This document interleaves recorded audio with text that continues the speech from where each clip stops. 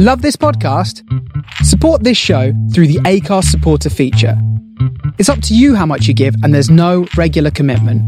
Just hit the link in the show description to support now. I'm Sandra, and I'm just the professional your small business was looking for. But you didn't hire me because you didn't use LinkedIn Jobs. LinkedIn has professionals you can't find anywhere else, including those who aren't actively looking for a new job, but might be open to the perfect role, like me.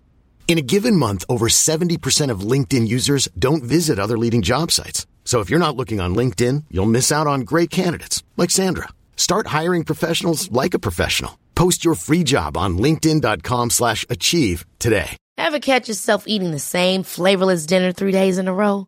Dreaming of something better? Well, HelloFresh is your guilt-free dream come true, baby. It's me, Keke Palmer. Let's wake up those taste buds with hot, juicy pecan-crusted chicken or garlic butter shrimp scampi. Hello Fresh. Stop dreaming of all the delicious possibilities and dig in at HelloFresh.com. Let's get this dinner party started.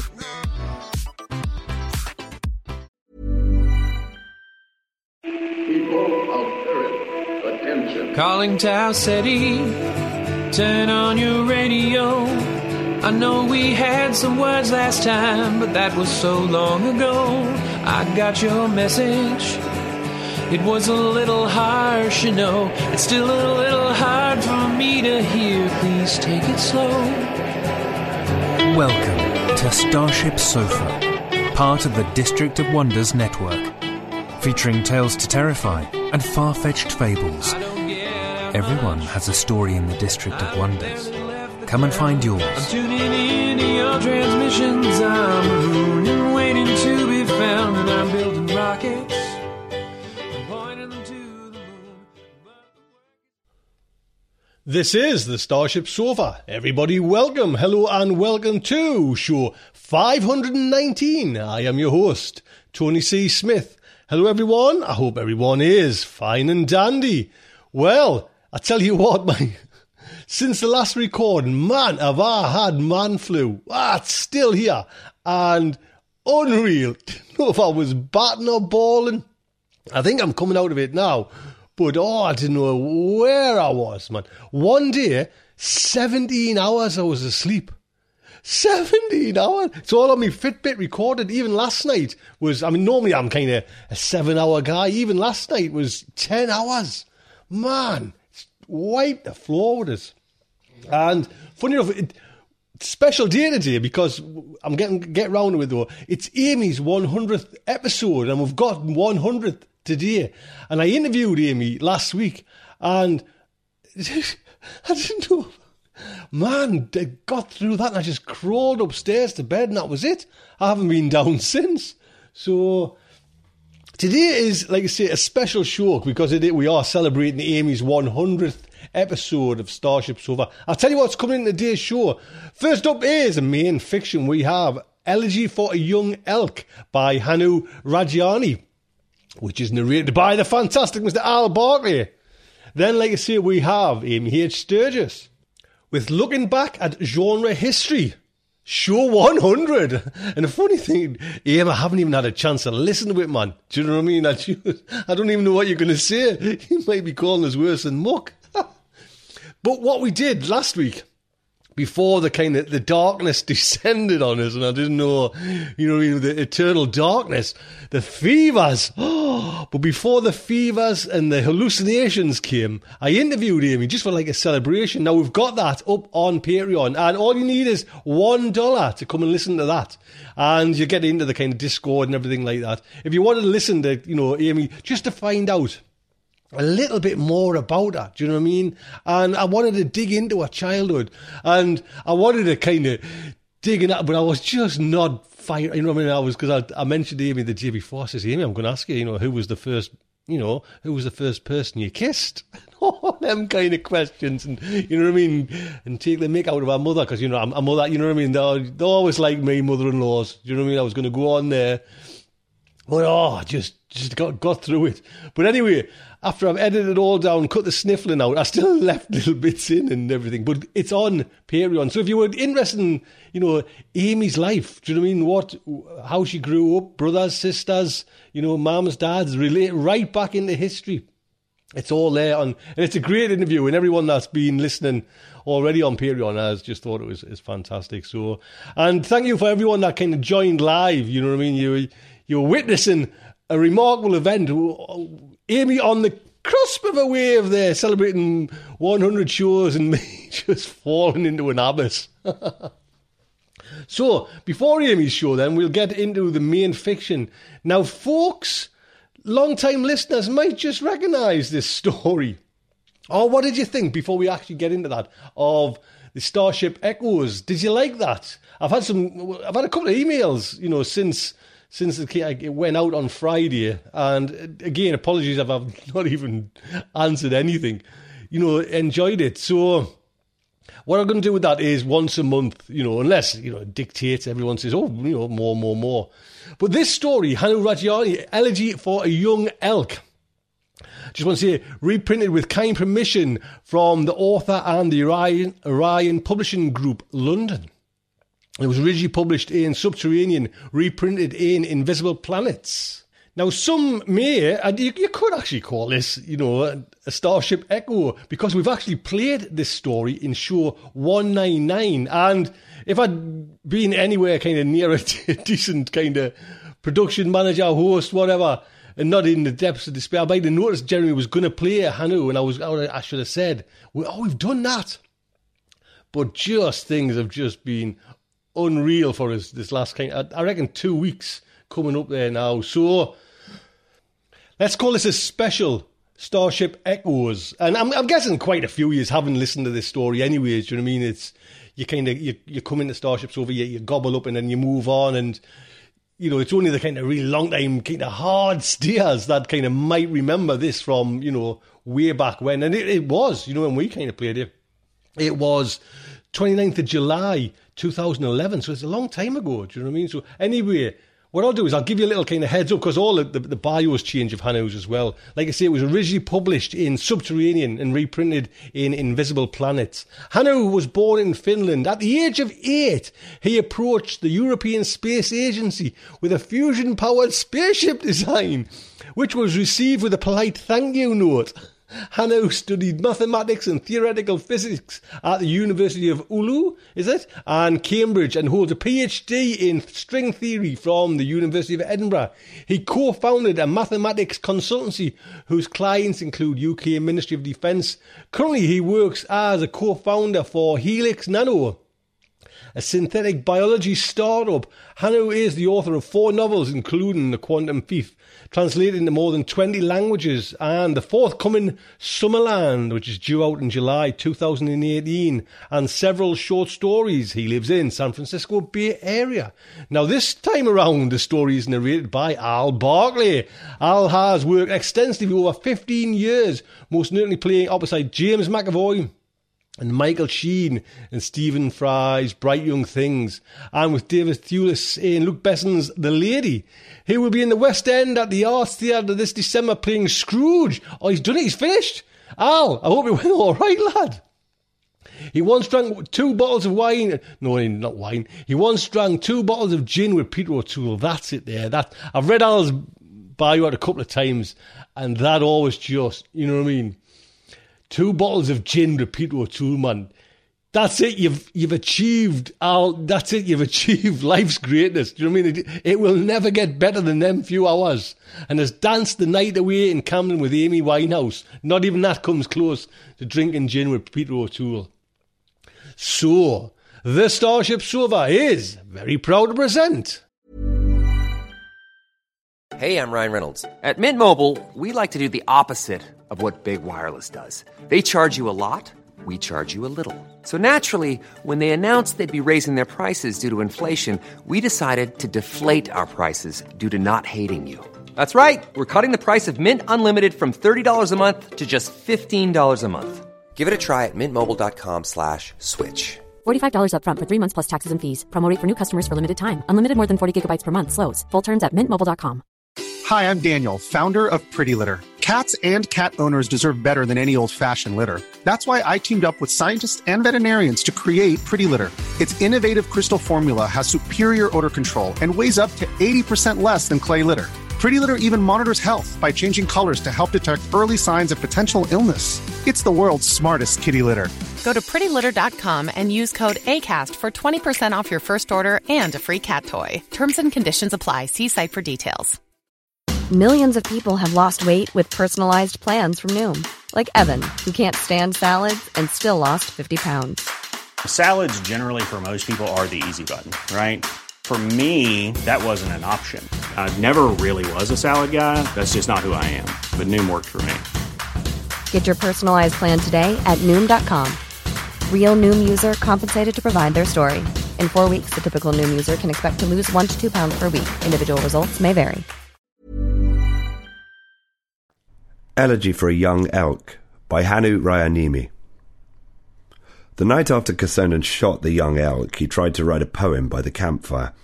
It was late April, and there was still snow on the ground. He had already taken to sitting outside in the evening, on a log by the fire, in the small clearing where his cabin stood. Otso was more comfortable outside, and he preferred the bear's company to being alone. It snored loudly atop its pile of fir branches. A wet smell that had traces of elk shit drifted from its drying fur. He dug a soft-cover notebook and a pencil stub from his pocket. He leafed through it. Most of the pages were empty. Words had become slippery, harder to catch than elk. Although not this one, careless and young. An old elk would never have led a man and bear so close. He scattered words on the first empty page, gripping the pencil hard. Antlers. Sapphire antlers, no good. Frozen flames, tree roots, forked destinies. There had to be words that captured the moment when the crossbow kicked against his shoulder, the meaty sound of the arrow's impact, but it was like trying to catch snowflakes in his palm. He could barely glimpse the crystal structure, and then they melted. He closed the notebook and almost threw it into the fire, but thought better of it and put it back into his pocket. No point in wasting good paper. Besides, his last toilet roll in the outhouse would run out soon. Kosonen is thinking about words again, Otso growled. Kosonen should drink more booze. Don't need words then, just sleep. Kosonen looked at the bear. You think you are smart, huh? He tapped his crossbow. Maybe it's you who should be shooting elk. Otso good at smelling, Kosonen at shooting, both good at drinking. Otso yawned luxuriously, revealing rows of yellow teeth. Then it rolled to its side and let out a satisfied, heavy sigh. Otso will have more booze soon. Maybe the bear was right. Maybe a drink was all he needed. No point in being a poet. They had already written all the poems in the world up there in the sky. They probably had poetry gardens, or places where you could become words. But that was not the point. The words needed to come from him, a dirty, bearded man in the woods whose toilet was a hole in the ground. Bright words from dark matter, that's what poetry was about. When it worked. There were things to do. The squirrels had almost picked the lot the previous night, bloody things. The cellar door needed reinforcing, but that could wait until tomorrow.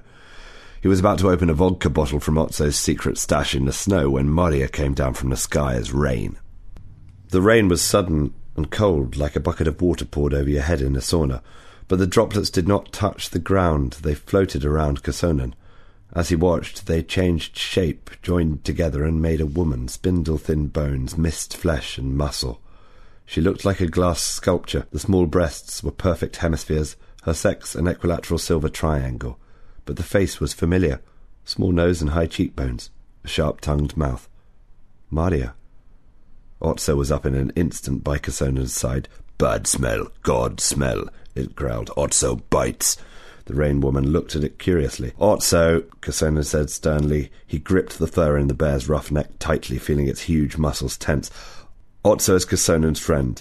Listen to Kosonen. Not time for biting, time for sleeping. Kosonen will speak to God." Then he set the vodka bottle in the snow right under its nose. Otso sniffed the bottle and scraped the half-melted snow with its forepaw. "Otso goes," it finally said. "Kosonen shouts if the god bites. Then Otso comes. It picked up the bottle in its mouth deftly and loped into the woods with the bear's loose, shuffling gait. "Hi," the Rain Woman said. "Hello," Casonan said carefully.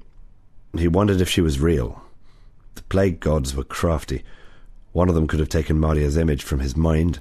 He looked at the unstrung crossbow and tried to judge the odds. A diamond goddess versus an out-of-shape woodland poet. Not good. "Your dog doesn't like me very much," the muddier thing said. She sat down on Casonan's log and swung its shimmering legs in the air back and forth, just like Maria always did in the sauna. It had to be her, Casonan decided, feeling something jagged in his throat. He coughed. "Bear, not a dog. A dog would have barked. Otso just bites. Nothing personal, that's just his nature. Paranoid and grumpy. Sounds like someone I used to know." "I'm not paranoid." Casonan hunched down and tried to get the fire going again. "You learn to be careful in the woods." Maria looked around. "I thought we gave you stayers more equipment. It looks a little primitive here." "Yeah, we had plenty of gadgets," Casonan said, "but they weren't plague-proof. I had a smart gun before I had this," he tapped his crossbow, "but it got infected. I killed it with a big rock and threw it into the swamp. I've got my skis and some tools, and these." Casonan tapped his temple. "Has been enough so far. So, cheers." He piled up some kindling under a triangle of small logs, and in a moment the flames sprung up again. 3 years had been enough to learn about woodcraft, at least. Maria's skin looked almost human in the soft light of the fire, and he sat back on Otso's fir branches, watching her. For a moment, neither of them spoke. "So, how are you these days?" he asked. "Keeping busy?" Maria smiled. "Your wife grew up. She's a big girl now. You don't want to know how big." "So, you are not her, then? Who am I talking to?" "I am her, and I am not her. I'm a partial, but a faithful one. A translation. You wouldn't understand." Casonan put some snow in a coffee pot to melt. "All right, so I'm a caveman, fair enough, but I understand you are here because you want something. So let's get down to business, Perkele," he swore. Maria took a deep breath. "We lost something. Something important.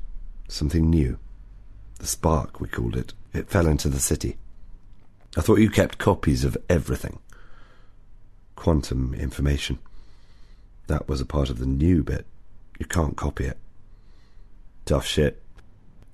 A wrinkle appeared between Maria's eyebrows. Casonan remembered it from 1,000 fights they'd had, and swallowed. "If that's the tone you want to take, fine," she said. "I thought you'd be glad to see me. I didn't have to come. They could have sent Mickey Mouse, but I wanted to see you. The big Maria wanted to see you. So you've decided to live your life like this, as the tragic figure haunting the woods. That's fine, but you could at least listen. You owe me that much." Casonan said nothing. "I see," Maria said. "You still blame me for Essa." She was right. It had been her who got the first Santa Claus machine. "The boy needs the best we can offer," she said. "The world is changing. Can't have him being left behind. Let's make him into a little god like the neighbour's kid." "I guess I shouldn't be blaming you," Casonan said. "You're just a partial. You weren't there." "I was there," Maria said quietly. "I remember. Better than you now. I also forget better. And forgive. You never could. You just wrote poems. The rest of us moved on and saved the world." "Great job," Casonan said. He poked the fire with a stick and a cloud of sparks flew up into the air with the smoke. Maria got up. "That's it," she said. "I'm leaving. See you in 100 years. The air grew cold. A halo appeared around her, shimmering in the firelight. Casonan closed his eyes and squeezed his jaws shut tight. He waited for 10 seconds. Then he opened his eyes. Maria was still there, staring at him, helpless.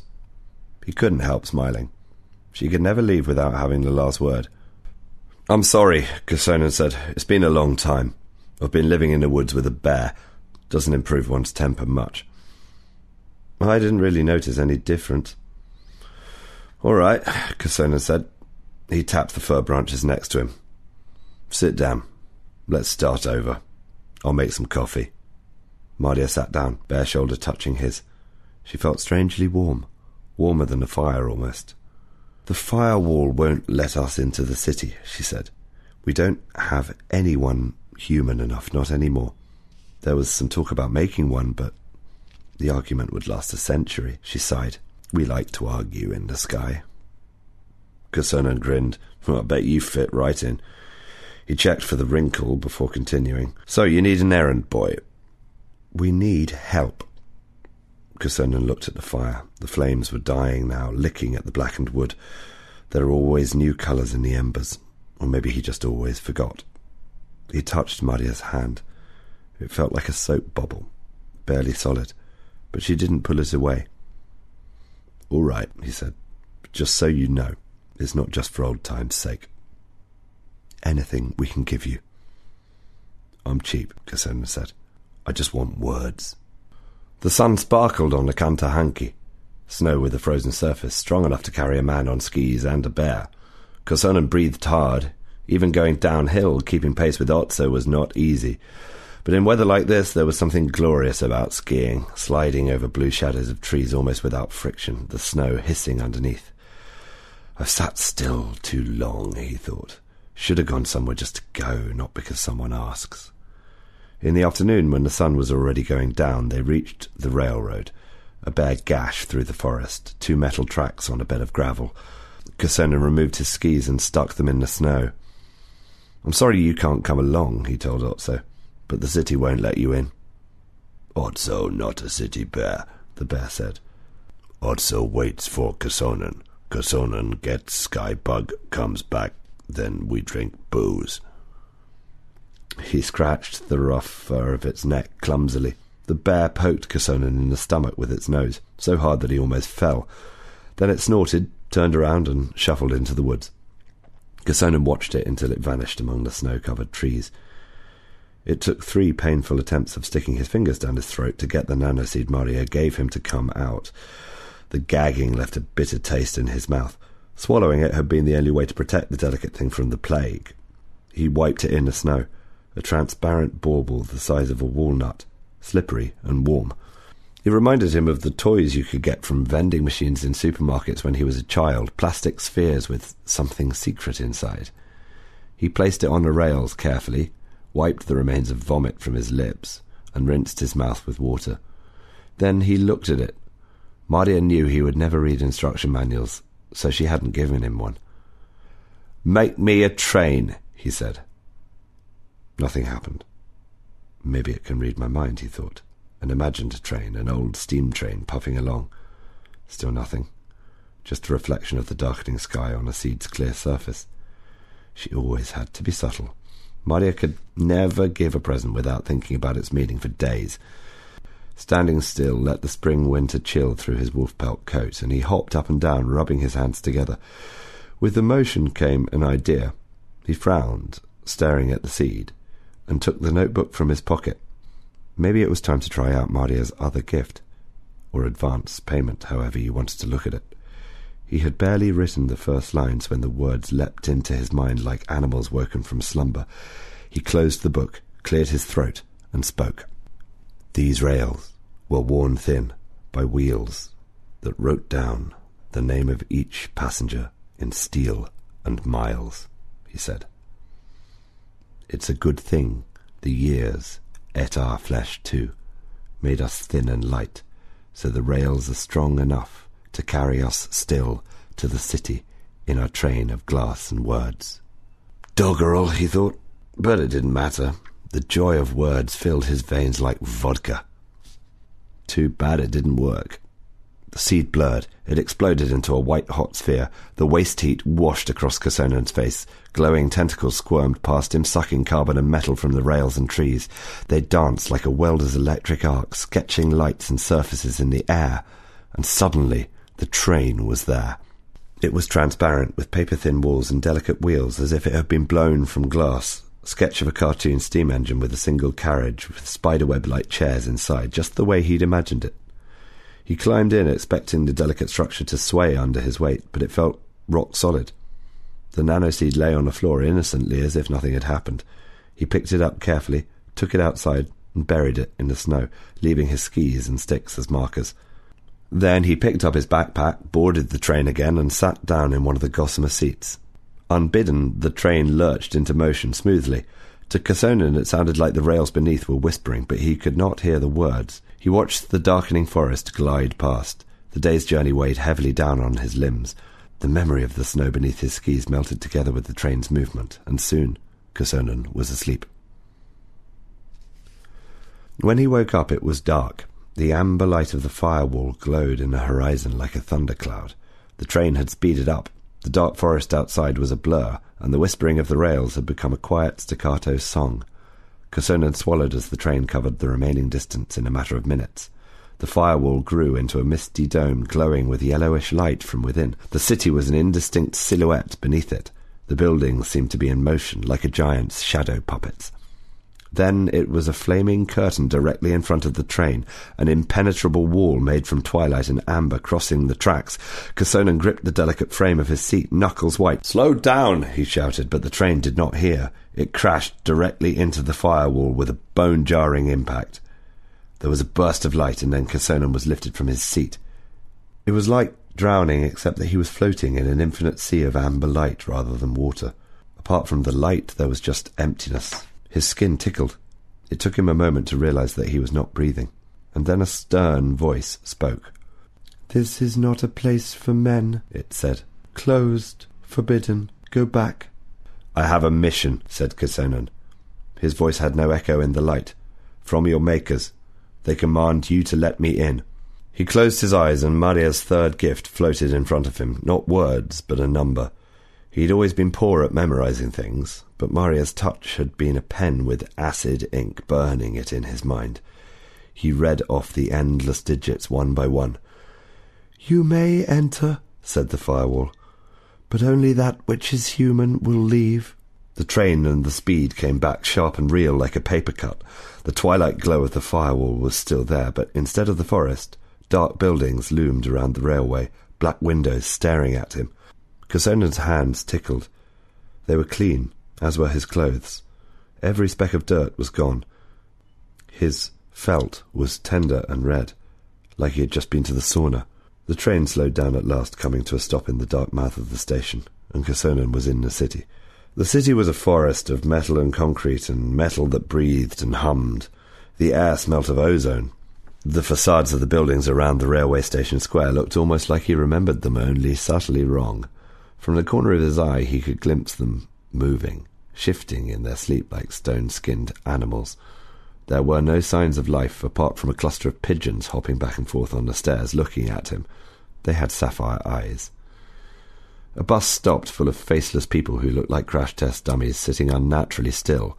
Casonan decided not to get in and started to head across the square towards the main shopping street. He had to start the search for the spark somewhere.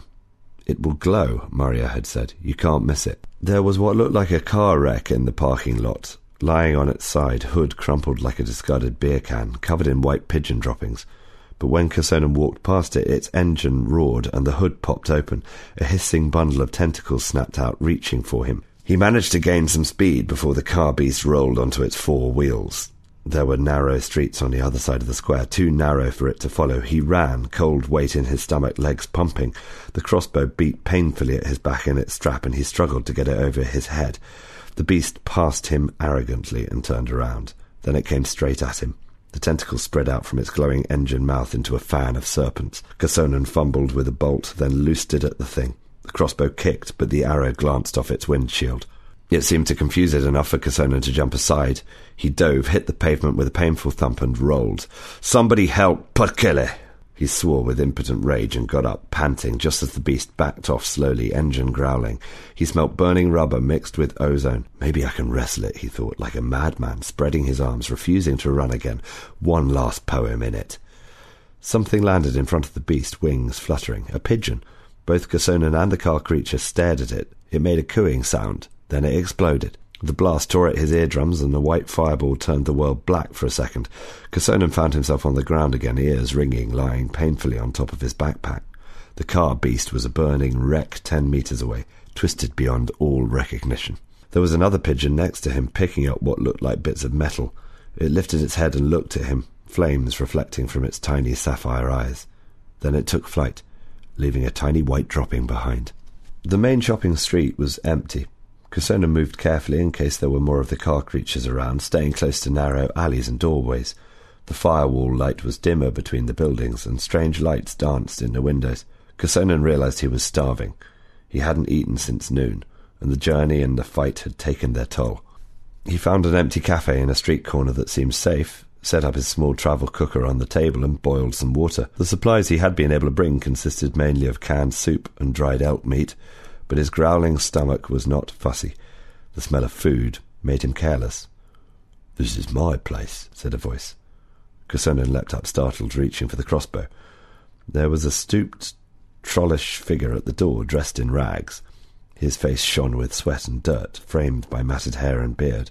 His porous skin was full of tiny sapphire growths, like pockmarks. Kosonen had thought living in the woods had made him immune to human odours, but the stranger carried a bitter stench of sweat and stale booze that made him want to retch. The stranger walked in and sat down at a table opposite Kosonen. "But that's all right," he said amicably.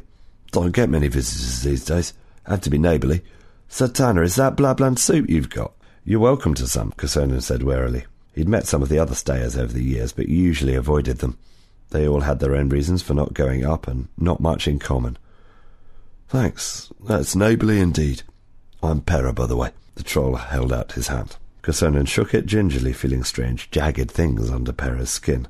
It was like squeezing a glove filled with powdered glass. "Kosonen, so you live here?" "Oh, not here. In the centre. I come here to steal from the buildings, but they've become really smart and stingy. Can't even find soup anymore. The Stockman department store almost ate me yesterday. It's not an easy life here." Pera shook his head. "But better than outside." There was a sly look in his eyes. "Are you staying because you want to?" wondered Kosonen. "Or because the firewall won't let you out anymore?" "Not afraid of the plague gods, then?" he asked aloud. He passed Pera one of the heated soup tins. The city stayer slurped it down with one gulp, the smell of minestrone mingling with the other odours. "Oh, you don't have to be afraid of them anymore. They're all dead." Kosonen looked at Pera, startled. "How do you know?" "The pigeons told me." "The pigeons?" Pera took something from the pocket of his ragged coat carefully. It was a pigeon. It had a sapphire beak and eyes and a trace of blue in its feathers. It struggled in Pera's grip, wings fluttering. "My little buddies," Pera said. "I think you've already met them." "Yes," Kosonen said. "Did you send the one that blew up the car thing?" "You have to help a neighbour out, don't you?" "Don't mention it. The soup was good." "What did they say about the plague gods?" Pera grinned a gap-toothed grin. "When the gods got locked up here, they started fighting. Not enough power to go around, you see. So one of them had to be the top dog, like in Highlander. The pigeons showed me pictures sometimes. Bloody stuff. Explosions, nanites eating men. But finally, they were all gone. Every last one. My playground now. So Essa is gone too." Kosonen was surprised how sharp the feeling of loss was, even now. "Better like this," he swallowed. "Let's get the job done first. No time to mourn. Let's think about it when we get home. Write a poem about it and tell Maria." "All right," Kosonen said. "I'm hunting too. Do you think your buddies could find it? Something that glows. If you help me, I'll give you all the soup I've got. And elk meat. And I'll bring more later. How does that sound?" "Pigeons can find anything," said Pera, licking his lips. The pigeon man walked through the city labyrinth like his living room, accompanied by a cloud of the chimera birds. Every now and then one of them would land on his shoulder and touch his ear with his beak, as if to whisper. "Better hurry," Pera said. "At night it's not too bad, but during the day the houses get younger and start thinking." Kosonen had lost all sense of direction. The map of the city was different from the last time he'd been here in the old human days. His best guess was that they were getting somewhere close to the cathedral in the old town, but he couldn't be sure. Navigating the changed streets felt like walking through the veins of some giant animal, convoluted and labyrinthine. Some buildings were enclosed in what looked like black film, rippling like oil. Some had grown together, organic-looking structures of brick and concrete, blocking streets and making the ground uneven. "We're not far," Pera said. "They've seen it, glowing like a pumpkin lantern, they say." He giggled. The amber light of the firewall grew brighter as they walked. It was hotter too, and Kosonen was forced to discard his old pajama sweater. They passed an office building that had become a sleeping face, a genderless Easter Island countenance. There was more life in this part of the town too. Sapphire-eyed animals, sleek cats looking at them from windowsills. Kosonen saw a fox crossing the street. He gave them one bright look and vanished down a sewer hole. Then they turned a corner where faceless men wearing fashion from 10 years ago danced in a shop window and saw the cathedral. It had grown to gargantuan size, dwarfing every other building around it. It was an anthill of dark red brick and hexagonal doorways. It buzzed with life. Cats with sapphire claws clung to its walls like sleek gargoyles. Thick pigeon flocks fluttered around its towers. Packs of azure-tailed rats ran in and out of open massive doors like armies on a mission, and there were insects everywhere, filling the air with a drill-like buzzing sound, moving in dense black clouds like a giant's black breath. "Oh, Jumalauta," Kersonen said. "That's where it fell." "Actually, no, I was just supposed to bring you here," Pera said. "What? Sorry, I lied. It was like in Highlander. There is one of them left, and he wants to meet you." Kersonen stared at Pera, dumbfounded. The pigeons landed on the other man's shoulders and arms like a grey fluttering cloak. They seized his rags and hair and skin with sharp claws. Wings started beating furiously. As Kersonen stared, Pera rose to the air. "No hard feelings. I just had a better deal from him. Thanks for the soup," he shouted. In a moment, Pera was a black scrap of cloth in the sky. The earth shook. Kersonen fell to his knees. The window eyes that lined the street lit up full of bright, malevolent light. He tried to run. He didn't make it far before they came, the fingers of the city, the pigeons, the insects, a buzzing swarm that covered him. A dozen chimera rats clung to his skull, and he could feel the humming of their flywheel hearts. Something sharp bit through the bone. The pain grew like a forest fire, and Kersonen screamed. The city spoke. Its voice was like a thunderstorm, words made from shaking of the earth and the size of buildings, slow words squeezed from stone. "Dad," the city said. The pain was gone. Kersonen heard the gentle sound of waves and felt a warm wind on his face. He opened his eyes. "Hi, Dad," Essa said. They sat on a summer-house pier, wrapped in towels, skin flushed from the sauna. It was evening with a hint of chill in the air. Finnish summer's gentle reminder that things were not forever. The sun hovered above the blue-tinted treetops. The lake surface was calm, full of liquid reflections. "I thought," Essa said, "that you'd like it here." Essa was just like Kersonen remembered him. A pale, skinny kid, ribs showing, long arms folded across his knees, stringy wet hair hanging on his forehead. But his eyes were the eyes of a city, dark orbs of metal and stone. "I do," Kersonen said, "but I can't stay." "Why not?" "There is something I need to do." "We haven't seen each other in ages. The sauna's warm. I've got some beer cooling in the lake. Why the rush?" "I should be afraid of you," Kersonen said. "You killed people before they put you here." "You don't know what it's like," Essa said. "The plague does everything you want. It gives you things you don't even know you want. It turns the world soft. And sometimes it tears it apart for you. You think a thought and things break. You can't help it." The boy closed his eyes. "You want things too. I know you do. That's why you're here, isn't it? You want your precious words back." Kersonen said nothing. "Mom's errand, boy. Vitu." "So they fixed your brain, flushed the booze out, so you can write again. Does it feel good? For a moment there I thought you came here for me. But that's not the way it ever worked, was it?" "I didn't know." "I can see the inside of your head, you know," Essa said. "I've got my fingers inside your skull. One thought and my bugs will eat you, bring you here for good. Quality time forever. What do you say to that?" And there it was, the old guilt. "We worried about you every second after you were born," Kersonen said. "We only wanted the best for you." It had seemed so natural how the boy played with his machine that made other machines, how things started changing shape when you thought at them, how Essa smiled when he showed Kersonen the talking starfish that the machine had made. "And then I had one bad day." "I remember," Kersonen said. He'd been home late as usual. Essa had been a diamond tree growing in his room. There were starfish everywhere, eating the walls and the floor, making more of themselves, and that was only the beginning. So go ahead, bring me here. It's your turn to make me into what you want, or end it all. I deserve it." Essa laughed softly.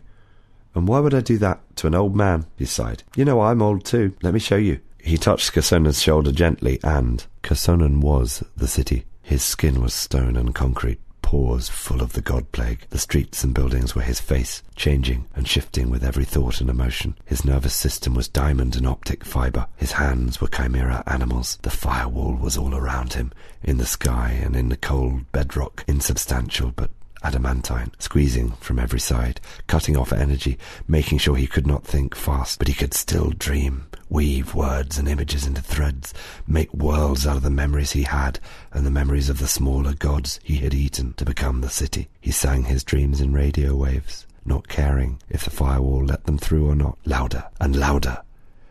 "Here," Essa said from far away. "Have a beer." Kosonen felt a chilly bottle in his hand and drank. The dream beer was strong and real. The malt taste brought him back. He took a deep breath, letting the fake summer evening wash away the city. "Is that why you brought me here? To show me that?" he asked. "Well, no," Essa said, laughing. His stone eyes looked young suddenly. "I just wanted you to meet my girlfriend."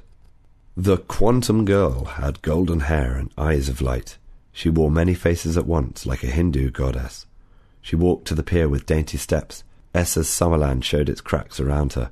There were fracture lines in her skin, with otherworldly colours peeking out. "This is Sada," Essa said. She looked at Kosonen and spoke, a bubble of words, a superposition, all possible greetings at once. "Nice to meet you," Kosonen said. "They did something right when they made her, up there," said Essa. "She lives in many worlds at once, thinks in qubits, and this is the world where she wants to be.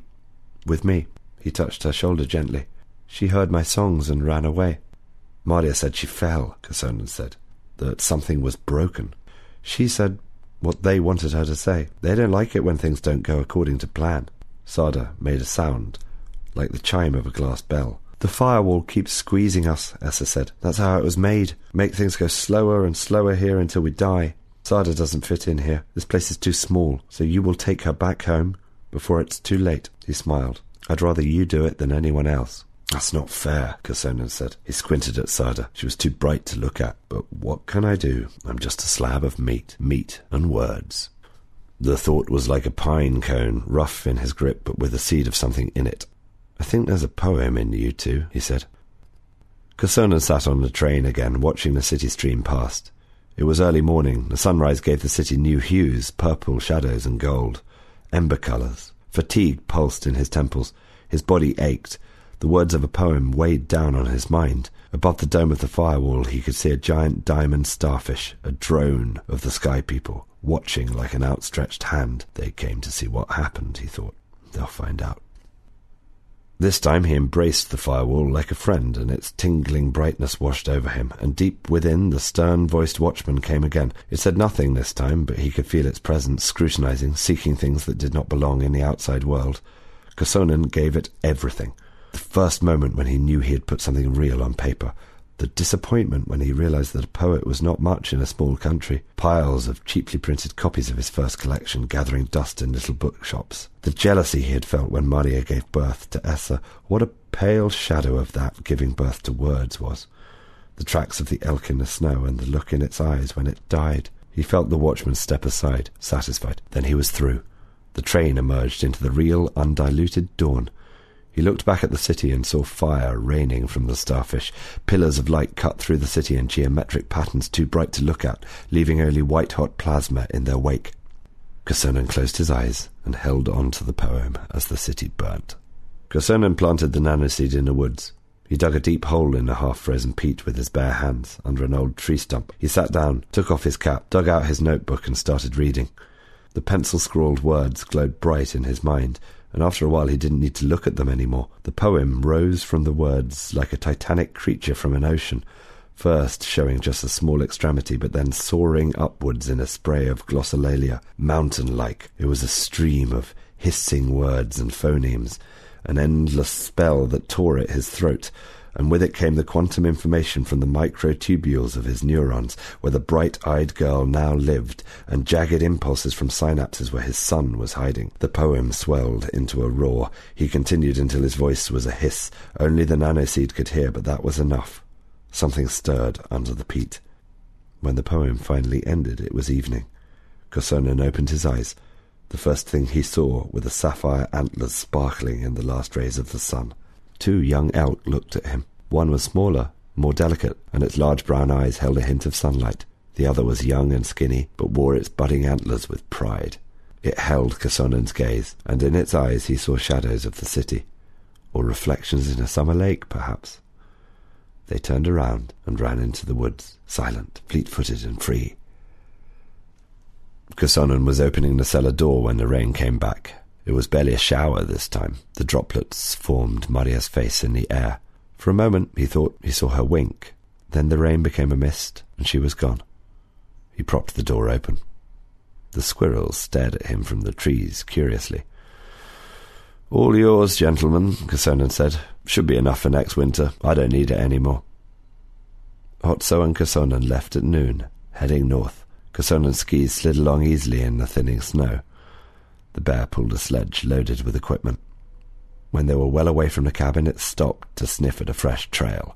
"Elk," it growled. "Otso is hungry. Kusonen shoot an elk. Need meat for the journey. Kusonen did not bring enough booze." Kusonen shook his head. "I think I'm going to learn to fish," he said. There you go, don't forget, copyright is Hannu's. And again, a big thank you to the Orion Publishing Group of London for allowing permission to get this up and running again. Al, what can I say, lad? Thank you so much indeed, thank you. So, we have our very own, for the 100th time, Amy H. Sturgis. Ames! Hello, my friends. It is time for another look back into genre history. In fact, the 100th looking back into genre history. I'm so glad to still be here with Starship Sofa, and I have big plans for the next 100 segments. So stay tuned, watch, or listen to this space. What I'd like to do today is follow up on something I have been covering the last couple of segments, namely the rediscovered 1956 ballot for the Hugo Awards. Now, 2 segments ago, I talked about that rediscovery, and in the last segment, I focused on Leigh Brackett, who became the first woman whose novel was a finalist for the Hugo Award. That was The Long Tomorrow. And we had lost that bit of history because we had lost the ballot for the 1956 Hugos. But we have rediscovered that, and I talked about Leigh Brackett recently. Well, today I would like to talk about C.L. Moore, that's Catherine Lucille Moore, and her husband, Henry Kuttner, the writing duo whose novelette, Home There's No Returning, was also nominated for a 1956 Hugo Award, making C.L. Moore one of the first women nominated, and the first woman nominated in the Best Novelette category. So I'd like to talk about C.L. Moore and Henry Kuttner today.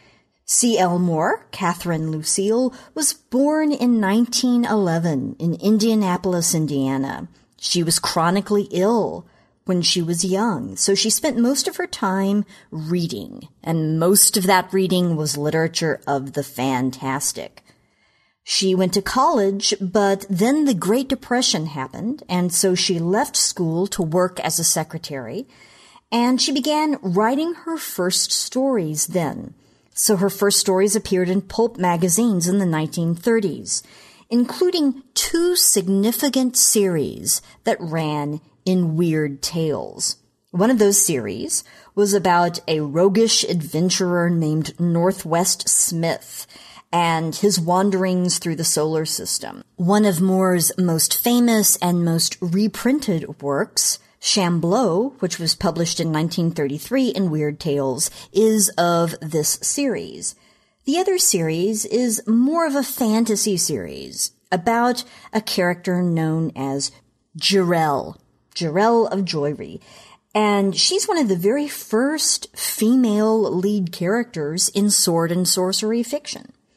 So Moore is writing pulp work, but it's got a kind of literary bent.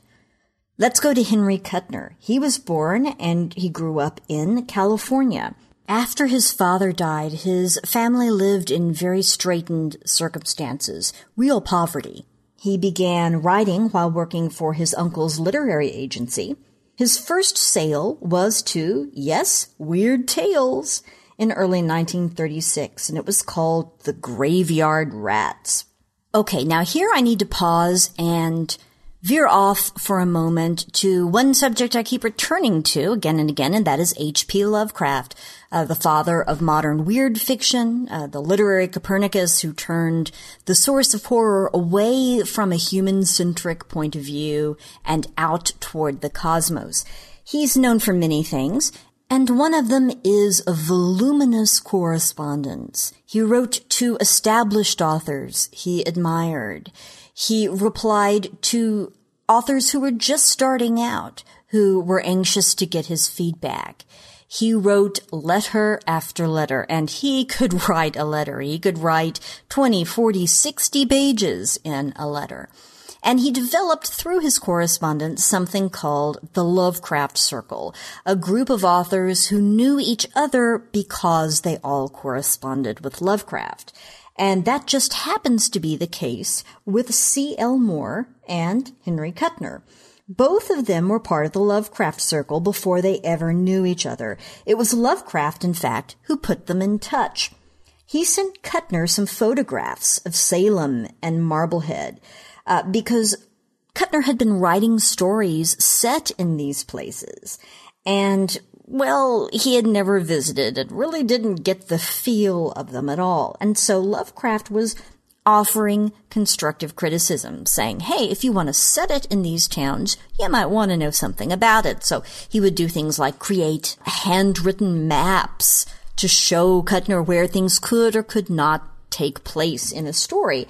And then he also sent photographs so that Kuttner could visualize the setting of his story. Kuttner had requested this feedback and was very grateful for it. Lovecraft even drew houses and headstones from these towns for Kuttner so he could have authentic details to sprinkle in his stories. Well, so he was sharing these things with Kuttner, and he said, hey, when you're finished with them, please send these things on to another of my correspondents, C.L. Moore. In fact, I think that you two have a lot in common. And so this was the first contact they ever had. And as it turned out, Kuttner and Moore had so much in common, they ended up getting married. Kuttner's work infused a kind of horror sensibility into science fiction. And some of the works he wrote were explicitly in Lovecraft's mythos. Of course, Lovecraft didn't use the term mythos, but it was the shared sandbox that Lovecraft essentially created and then opened up for other authors to play in. Now, Kuttner and Moore became more than just spouses and fellow science fiction writers. They became collaborators.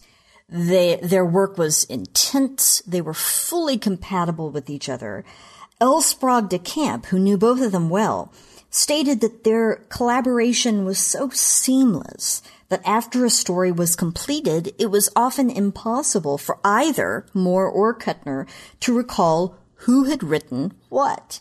According to de Camp, it was typical for either partner to break off from a story mid-sentence, leaving a half-finished page in the typewriter, and the other one would just pick up where the last had left off, and they would just work back and forth this way, alternating who was writing as many times as necessary until the story was complete. They were a good fit. He was more pulpy. She was more literary. His writing was more abstract. She was more focused on prose. They fit together very, very well. Some of their collaborations include The Twonky. A man gets what appears to be a television, but it's actually an artifact from the future, and it has some sinister aspects. Mimsy Were the Borogroves, kind of similar to The Twonky, about artifacts from the future and effects that they have on children.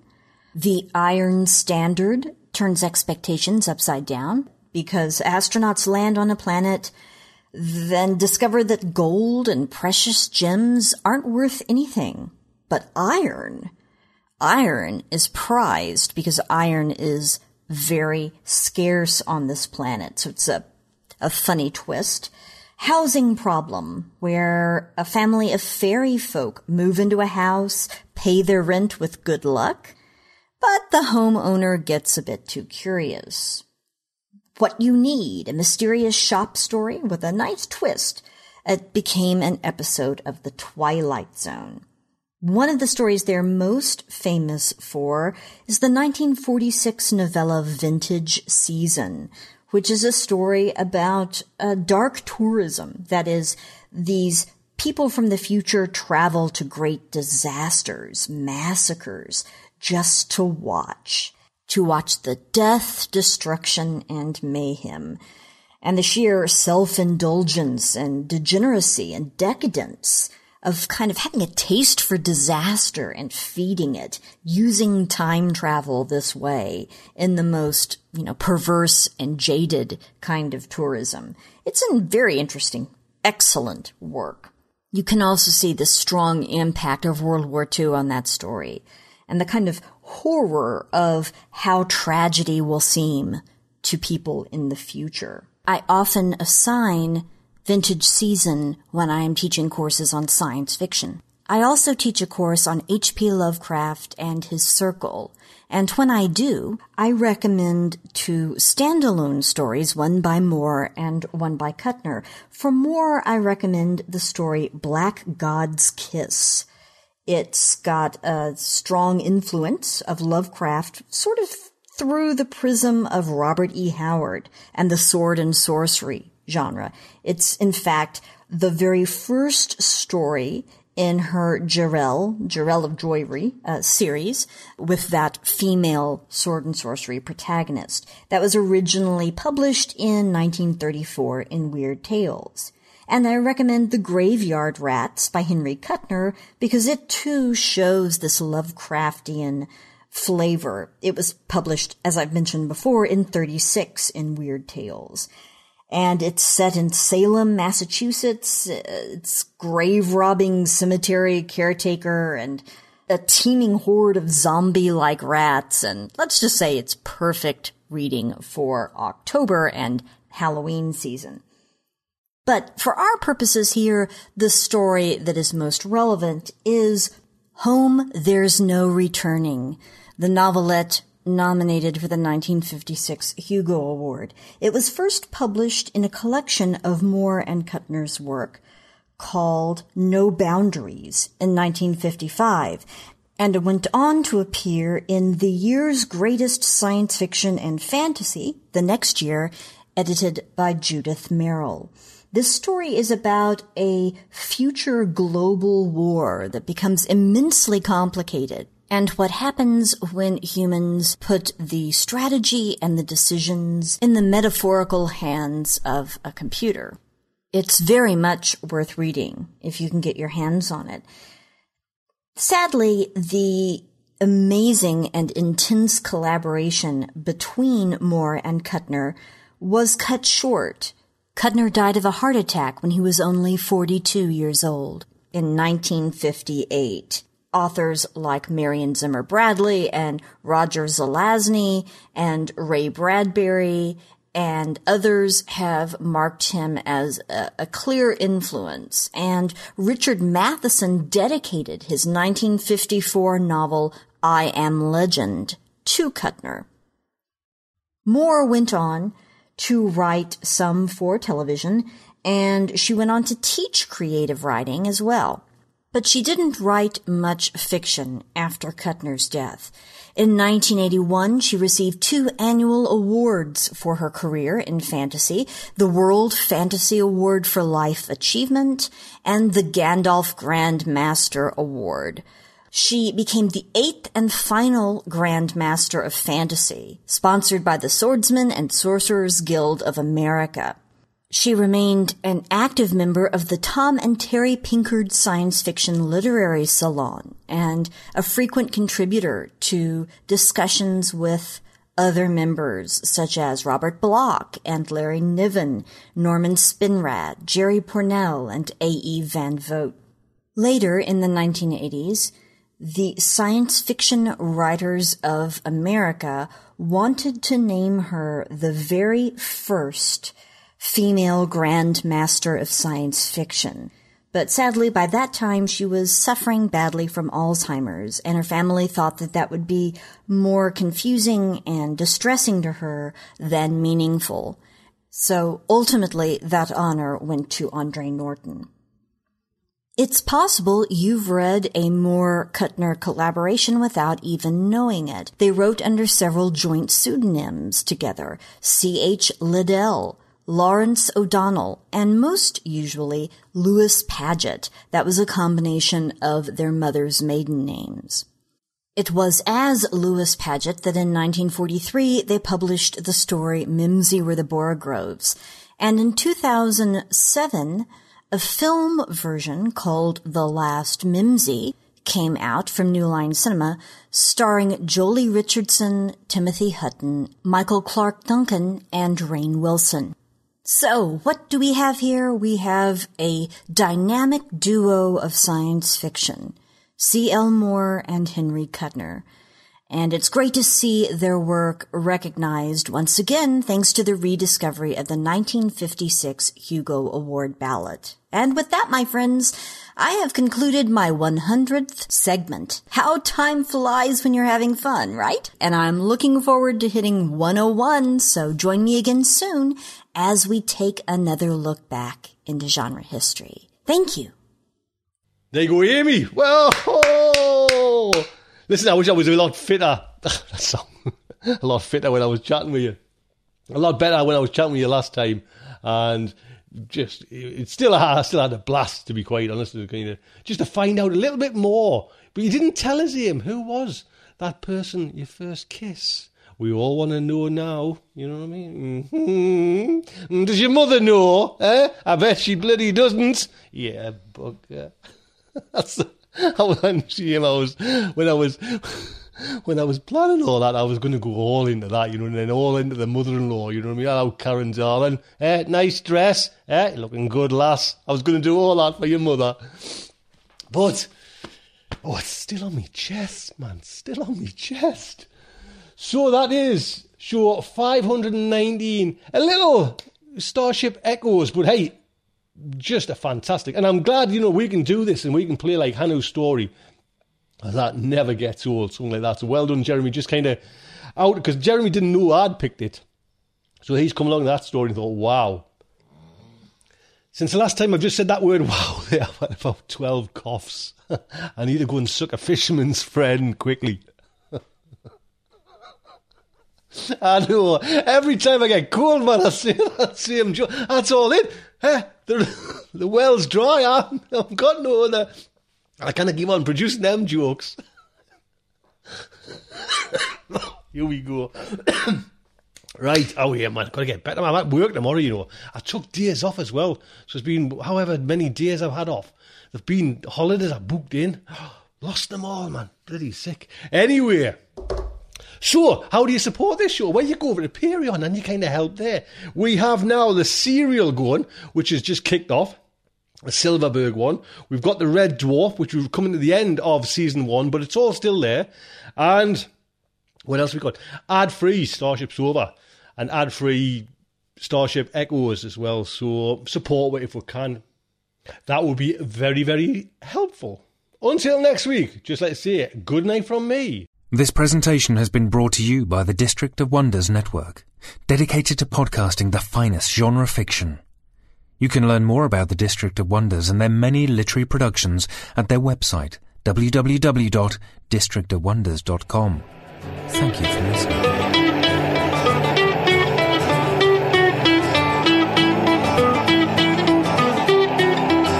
I don't get out much. I've barely left the ground. I'm tuning into your transmissions. I'm marooned and waiting to be found. And I'm building rockets, pointing them to the moon. But the work is going slowly. It won't get to you anytime soon. Can you reach me? Is my signal getting through? Turn on your radio.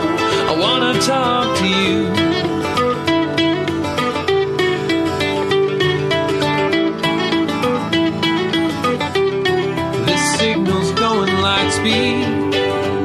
By the time I get my say, I might already be on to you and on but you're so far from here. And at best I'm moving slow, so I'm waiting on your call at home with nowhere to go. Can you reach me? Is my signal getting through? Turn on your radio. I wanna talk to you. I wanna talk to you.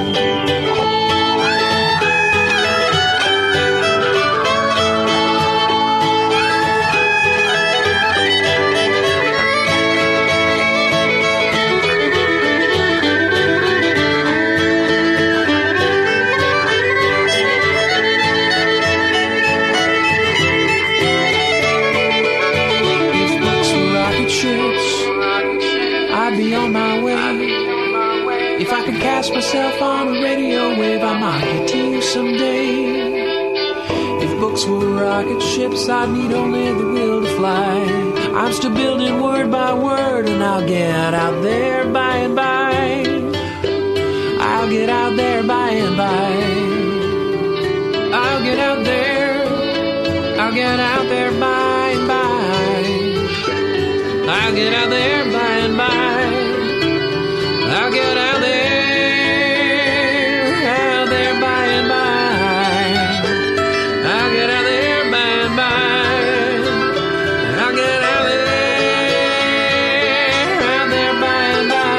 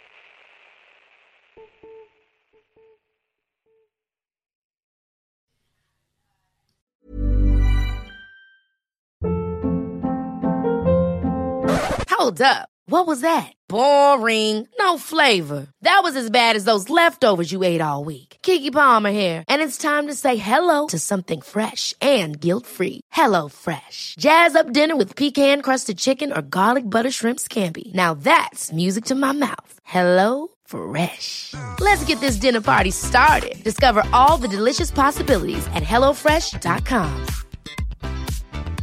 Even when we're on a budget, we still deserve nice things.